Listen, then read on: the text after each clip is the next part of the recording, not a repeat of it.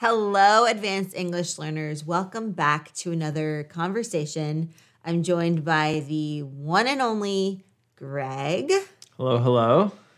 Welcome. Thank you. So we do these to help you with your listening comprehension skills, to help you build vocabulary and expressions, and learn how to have a conversation in English and be able to carry on a conversation as well as improve your communication skills. And we provide a free worksheet that you can always get by subscribing to our free newsletter by going to our website at advancedenglish.co, and then you'll see an option to join mailing list. So definitely check that out because you'll get those free worksheets that go along with these conversations. All right. Without further ado, let's jump into today's topic, which is Drum roll. all about space travel. Oh, nice. I love space travel. Yeah, that's why I think we'll have fun with this. All right, let's get into it. We'll be right back after this short break. Another day is here, and you're ready for it. What to wear? Check. Breakfast, lunch, and dinner? Check. Planning for what's next and how to save for it? That's where Bank of America can help. For your financial to-dos, Bank of America has experts ready to help get you closer to your goals. Get started at one of our local financial centers or 24/7 in our mobile banking app. Find a location near you at bankofamerica.com/talktous. What would you like the power to do? Mobile banking requires downloading the app and is only available for select devices. Message and data rates may apply. Bank of America N.A., member FDIC. This episode is brought to you by Reese's Peanut Butter Cups. In breaking news, leading scientists worldwide are conducting experiments to determine if Reese's Peanut Butter Cups are the perfect combination of peanut butter and chocolate. However, it appears the study was inconclusive, as the scientists couldn't help but eat all the Reese's. Because when you want something sweet, you can't do better than Reese's. Find Reese's now at a store near you.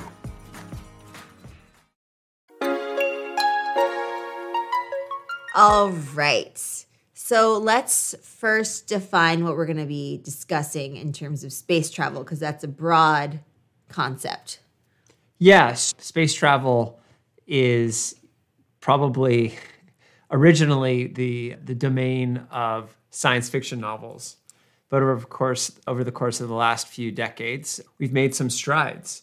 And I think the way to discuss it today that might be most relevant is to talk about some of the developments in the companies competing for space travel. Why are we doing space travel? And in the near term, how will it affect our lives? Because obviously we can talk about the Star Wars, multi-galaxy travel, but the reality is that's not going to happen in our lifetimes, if ever. And so I think it'd be more useful for everyone if we talked about some of the specific types of space travel that we have available currently and how we might have access to that as regular people as well. That's right. I think that's a good starting point, and we can always follow up with something more sci-fi if you would enjoy that, because we also enjoy talking about more of the science fiction out there technology. So let's start with then the more approachable way of exploring space, which seems to be SpaceX. Yes. So of the companies currently competing, and it's funny that I'm even saying companies because historically the only way to get into space was to go through a government agency, right? Of course, in America, that's NASA. And most of the larger countries have their own space administration of some form. And the reason why that was reserved to governments is because it's really expensive to get a vehicle or anything really into space out of the Earth's orbit. Let's talk about some of the costs associated with. So the fuel. And they're actually not using oil. It's rocket fuel, which is a combination of kerosene and a few other ignition substrates that are very energy dense. Because we need to be able to take these out into Earth's orbit. That's right. So you're trying to lift something heavy. And think about when you lift a weight, 40 pounds. If you're in a gym and you lift a weight, that's a lot of work just to get that weight off the ground. So 40 pounds are like 20 kilos, just for some context. Exactly. That's tough to do. Definitely. Imagine trying to take that same weight up Mount Everest. That's even harder to do. That's a lot of work. Right. These spaceships are going up many times as high as Mount Everest. and they're a whole lot heavier than your 40-pound weight. So this is a lot and a lot of work. So you need rocket fuel. Exactly. Let's go back to the example of carrying the weight up the mountain. What do you use to fuel yourself to get that weight up the mountain? You need energy. Yeah, here's what. So I would say a good nutrient-dense meal or two. Food. Yeah. Yeah, You need exactly. food. You need calories. Calories, energy. Energy, exactly. And Yeah. rocket ships need it too. They just have rocket fuel for that. Yes. And like I said, it's primarily kerosene with a few other liquid oxygen. Okay. I think they typically do. Might even be some nitrogen there. This is not my area of expertise, the types of fuels. They play with those fuels to try and get the most efficient, highest density energy combination. And what they essentially do is create a controlled blast inside the rocket. Wow. And so you get this explosion, and the explosion has so much force, and the only way that force can escape is at the hole of the rocket, the exhaust port. And so all this energy is forced through this tiny little port. And as we know from Newtonian physics, every reaction has an equal and opposite reaction, right? So a force that is pushing down Will also be will pushing also up. be pushing up. Exactly. And so that lifts the rocket. And so the primary expense here, in at least ongoing expense for flight, is getting the spaceship off the ground, which is fuel, really. But of course, there are also lots of other various expensive parts to it. Because weight is so much of a factor, you need to use very expensive metals and alloys when you're building the rocket So that it stays intact. so that it stays intact while also remaining light.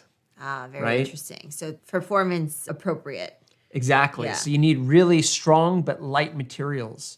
And why so strong? Because these rockets are moving faster than bullets, right? So if you fire a gun, this rocket would move faster than that bullet. Wow. That's how fast these things are going, many times Yeah. faster than the bullet. And not to mention, there's lots of debris in space. There's lots of bits of things just flying, floating. They're floating, and they're constantly floating because there's no gravity. And so you just end up probably running into a lot of that kind of debris. And there's also asteroids, and you have to be really careful in space. No, that's a really good point. Yeah, there's what they call space junk. Yeah. Most of which is caused by us as humans. When satellites are decommissioned or they collide with something, they break into little pieces. And fortunately, space is really big, like Yeah. way bigger than we can really imagine. And so the risk of colliding with those things is actually extremely remote, except as you get closer and closer to Earth, Yeah. the orbit of Earth, the surface area starts to compress. The closer you get to Earth, the less space there is for things to move. And so as you get close to Earth's orbit, there actually is a decent chance that you're going to hit a little bit of this junk. Wow. And that's actually because of the speeds that these things are all moving at. In some ways, there's nothing you can do. They're going to cause serious damage, but they can track everything up to, I think, a couple centimeters. So they have surprising amount of knowledge about as to where those pieces of debris are. So that they can divert their flight and they can navigate around the debris. Yeah, exactly. And every now and then you'll hear about in the news a satellite that has to make emergency maneuvers to avoid space junk. China, I think it was China. I can't remember if it was China or Russia. I'm pretty sure it was China. Got in trouble recently because when you destroy something in space, let's say you're decommissioning a satellite, you're supposed to do that in a very controlled way where the pieces of debris come back down to Earth. You essentially let the satellite fall down. And instead, they exploded this thing. By exploding it, that caused debris to fly everywhere, and that's very hard to track. It's very hard for the other astronauts to avoid. We'll be right back after this short break. Look, Bumble knows you're exhausted by dating. All the, must not take yourself too seriously, and 6'1" since that matters, and what do I even say other than, hey?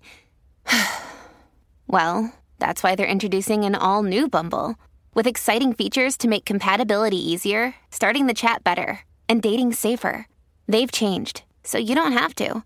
Download the new Bumble now. Hey, it's Ryan Reynolds, and I'm here with Keith, co-star of my upcoming film, If, only in theaters May 17th. Do you want to tell people the big news? All right, I'll do it. Sign up now and you'll get unlimited for $15 a month and 6 months of Paramount Plus Essential Plan on us. MintMobile.com/switch. Upfront payment of $45 equivalent to $15 per month. Unlimited over 40 gigabytes per month. Face lower speeds. Videos at 480p. Active Mint customers by 531.24 get 6 months of Paramount Plus Essential Plan. Auto renews after 6 months. Offer ends May 31st, 2024. Separate Paramount Plus registration required. Terms and conditions apply if rated PG. It's funny how we know about pollution in the water that we're trying to clean up. We know about air pollution. What about space pollution? I always wonder if there is debris that we are mostly humans are to blame for, then we should clean it up. Is there a way of vacuuming it? You know what I mean? It would be very beneficial to, I think, the whole galaxy. Yeah, at a galaxy level, that's probably never going to be a problem because, again, space is so vast, right? To think about a galaxy is millions of stars, maybe even billions of stars in just one galaxy. Our solar system is a solar system around just one of those stars. And think about how long it takes for us to go from Earth to Mars, the next planet in the sun's orbit. Yeah. From Earth to Mars. Do you know how long it takes?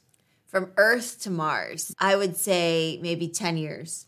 Not quite, probably 2 years. It depends on the orbit. So probably on some of the further orbits, that might actually be around 10 years.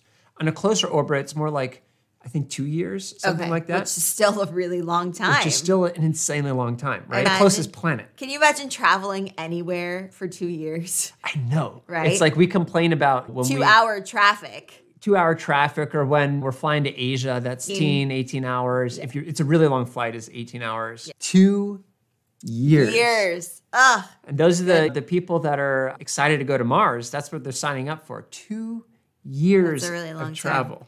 So what are some of the other implications for us as normal people? How are we going to be in our lifetime using space travel in our daily lives? Yeah, one of the things I'm quite excited about actually uses space travel, but it's to get to other parts of Earth. Okay, that's what I was going to hope. I was hoping you were going to say that. Okay. This is low Earth orbit transportation, right? Yeah. So there's different levels of orbit, basically the distance you get from the surface of the Earth. And the space station is actually surprisingly close to Earth. If you just had a piece of string that went from the ground to touching the space station, I think it's only like a couple 100 miles. You could drive that in a couple hours. Yeah. So it's not that far. It's a shorter distance than going cross country in America. Oh, much shorter. It's like driving from Philadelphia to a little bit as opposed to going East Coast, West Coast. Yeah. It's a very short. But it's vertical, so we don't have so it takes a lot of energy. Yeah, and we've never done that unless you're an astronaut listening who's actually been to the space station.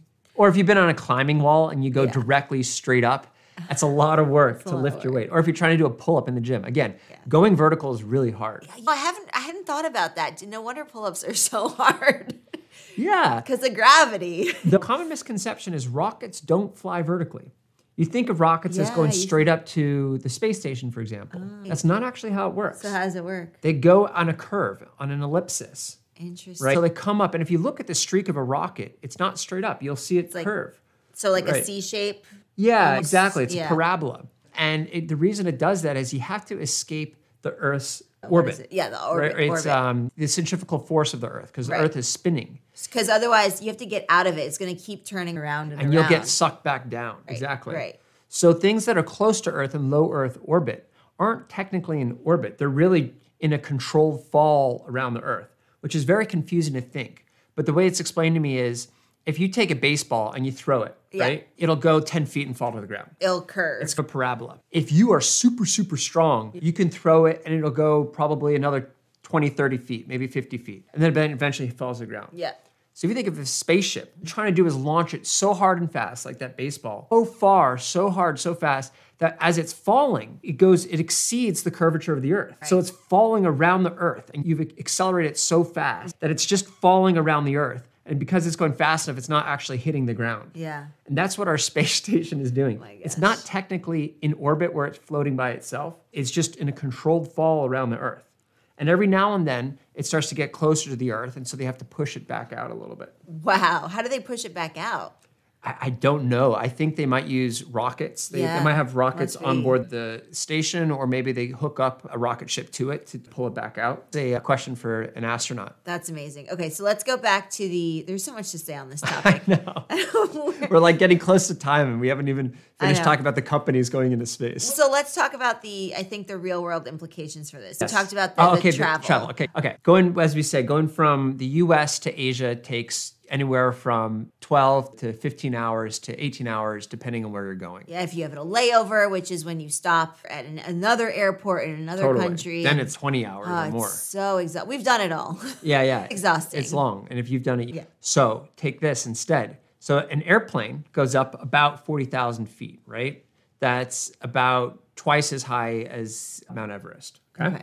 A rocket ship can go much higher, right? Yes. And because of that, it can escape the thicker, denser air. As you go higher into space, the air becomes less dense. Yeah. And the less dense air becomes, the faster the object can travel through that medium. That makes sense. So our air at the surface, atmosphere, is very thick. Yeah. And that's why if you're biking, you start to feel on your face. If you stick your hand outside of a moving car, you can feel that wind. The wind, yeah. If you're really high up, like hundreds of thousands of feet in The air thins out. the air thins out, and if you stuck your hand out, you'd freeze first of all. Yeah. But you wouldn't really feel any wind because there's not much resistance at that altitude. And even at the Everest level, right, you hear stories about, there's very little oxygen. So Oh yeah. people have to bring oxygen tanks with them, and it's very easy to asphyxiate. Yeah. And it's serious. Oh yeah. Yeah. So the air gets thinner. That's good for a vehicle. Okay. Because the thinner the air is, the less fuel it needs to move through it. Yeah. And the faster it can move without the materials burning up. Yeah. And so Overheating. Overheating, exactly, because friction creates heat. And so air even has friction. If you move fast enough, it actually causes things to burn. That's why a meteorite hitting Earth will burn up. You see a comet, that glow? Yes. That's the friction of it hitting the air. Wow. That's how hot and fast it's going. Yeah. It's incredible. Incredible. What does this rocket ship airplane do? This rocket ship airplane goes into orbit, basically like an ICBM, an intercontinental ballistic missile. It launches into Base. and drops back down within a matter of minutes in its destination location. We'll be right back after this short break. Right? It is going so fast. Can you imagine being Yeah. a passenger? You really have to buckle in. You probably have to need more than just like an airplane seatbelt. It's a full I bet it's a full harness. Think about the training that astronauts need, Yeah. right? They have a lot of G-force training. The G-force is basically the gravitational force. And they get into, this is why I really wanted to go to space camp as a kid. I think you did too. There were these like machines, right, where you get in, they're like a ball. Yeah. And you're basically floating and you're flying and Exactly. you're getting twisted and turned Spinning upside you down. around. And apparently it wreaks havoc on your stomach because you're getting nauseated. But that's how you prepare for G-force. G-forces, Yeah. exactly. So Wow. that's one of the things they're going to have to solve before this Yeah. comes mainstream. But the ultimate promise is you can get from the US to Asia in 45 minutes. It's just Something crazy. It's insane. a marvel of technology. You can reach anywhere in the earth within 2 hours. Yes. Yeah. Totally. Yeah. That's absolutely true. And so that's just such a cool thing, right? To get Really anywhere so quickly. Now, the question is, will that ever be affordable? Yeah. Exactly. Unclear. Yeah. Is that going to be terrible for the environment? Yeah, that's another issue. Probably. Will it actually happen? I don't know. Is it possible? Definitely. And probably celebrities and high-powered business people who need to get around quickly might use it. On the other hand, we have VR. So Yeah.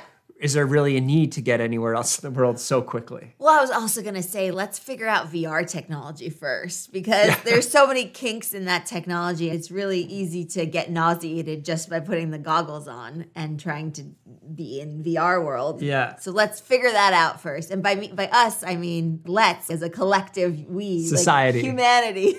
Yeah. And honestly, fewer explosions too, Yeah. right? Exactly.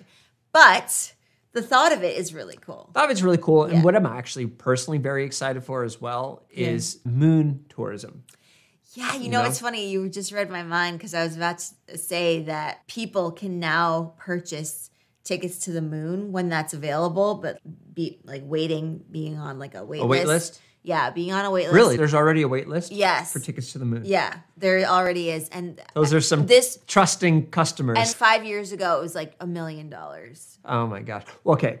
Let's just make sure we're not getting confused. You're not referring to, there are some trips that you can take into space where you do a circle around the Earth. Okay. And I think there might even be one that does go around the moon. Uh-huh. So maybe that's what you're referring to. Maybe that's what it is. Yeah, I just know that it's something about going from here to the moon is $1 million. That must be it. It must be they do like a loop around the moon. Maybe that's what it is. Which is really cool. But what I really want is to land on the moon. I want to touch the surface of a alien planet. That would be cool. Well, moon isn't a planet. Yeah. But okay, it's a satellite technically. Yeah. You can tell we watch a lot of sci-fi and we get excited about it. The fun fact about the moon, Okay. the dust is so fine, the particulate matter, that it can cause skin irritation and lung irritation. Oh. So one of the issues that the astronauts had when they came back onto the spaceship was cleaning off all that dust, because it can get into the machinery, can get into so getting that dust off is because it's been pounded into tiny pieces over hundreds of millions of years of asteroids and meteorites hitting it. So. Incredible. It's just so fascinating. So very fascinating. So we gave you a little glimpse of what sort of we're thinking about, what excites us with space travel. Obviously, like if you want to get into the more sci-fi, out there kind of discussion, of course, we're always game for that. Yeah. But just in terms of the potential for like great grandchildren down the line, their generation probably. But in our generation, it is there's an upside to it. I think we'll get some of it, and we are benefiting in other ways, right? Yeah. We talked about SpaceX. We could do a whole episode on them. We should do a whole episode on them. SpaceX, But one of their big innovations is, the Starlink satellites that they're setting up. So that you one's get internet huge everywhere. Because that provides access around the whole entire world. So that already affects it, right? Part of space for travel is not just for humans, it's for items, for goods and satellites. Yeah, exactly. And maybe that'll make shipping goods also easier. I'm not sure that we'll ever transport goods via space. We maybe do for like very high priority things that need to get somewhere quickly. But certainly shuttling resources from asteroids and from moons onto Earth. Yeah. Even cleaning up the space. That too. I think that's an important one, because if there's lots of space junk out there, we should... You don't want to hit it. Do something about it. Yeah. Anyway, so lots of really fun things to think about. We can go on and on about this. What are some of the things that excite you with anything that we discussed today? Are you pro space travel? Would you consider getting in a rocket ship if the opportunity were to present itself to you? What are sort of your thoughts around space? Tell us. Yeah, we'd love to hear it. Yeah, and we look forward to having you join us for another conversation with Greg and myself, and then I'll see you in another lesson very soon. All right, happy Advanced English Learning, everyone. Something very big is going live in January. If you've enjoyed the content we've put out on Advanced English and Explearning, then you're going to love what is coming next. If you've wanted an opportunity to meet your fellow Explearners in a welcoming and dynamic environment, then what we have on the horizon is going to be perfect for you. So keep an eye out for more details coming soon, and make sure you're subscribed to our newsletter, which you can find on advancedenglish.co and explearning.co, because that's where you're going to hear it first. All right, see you then.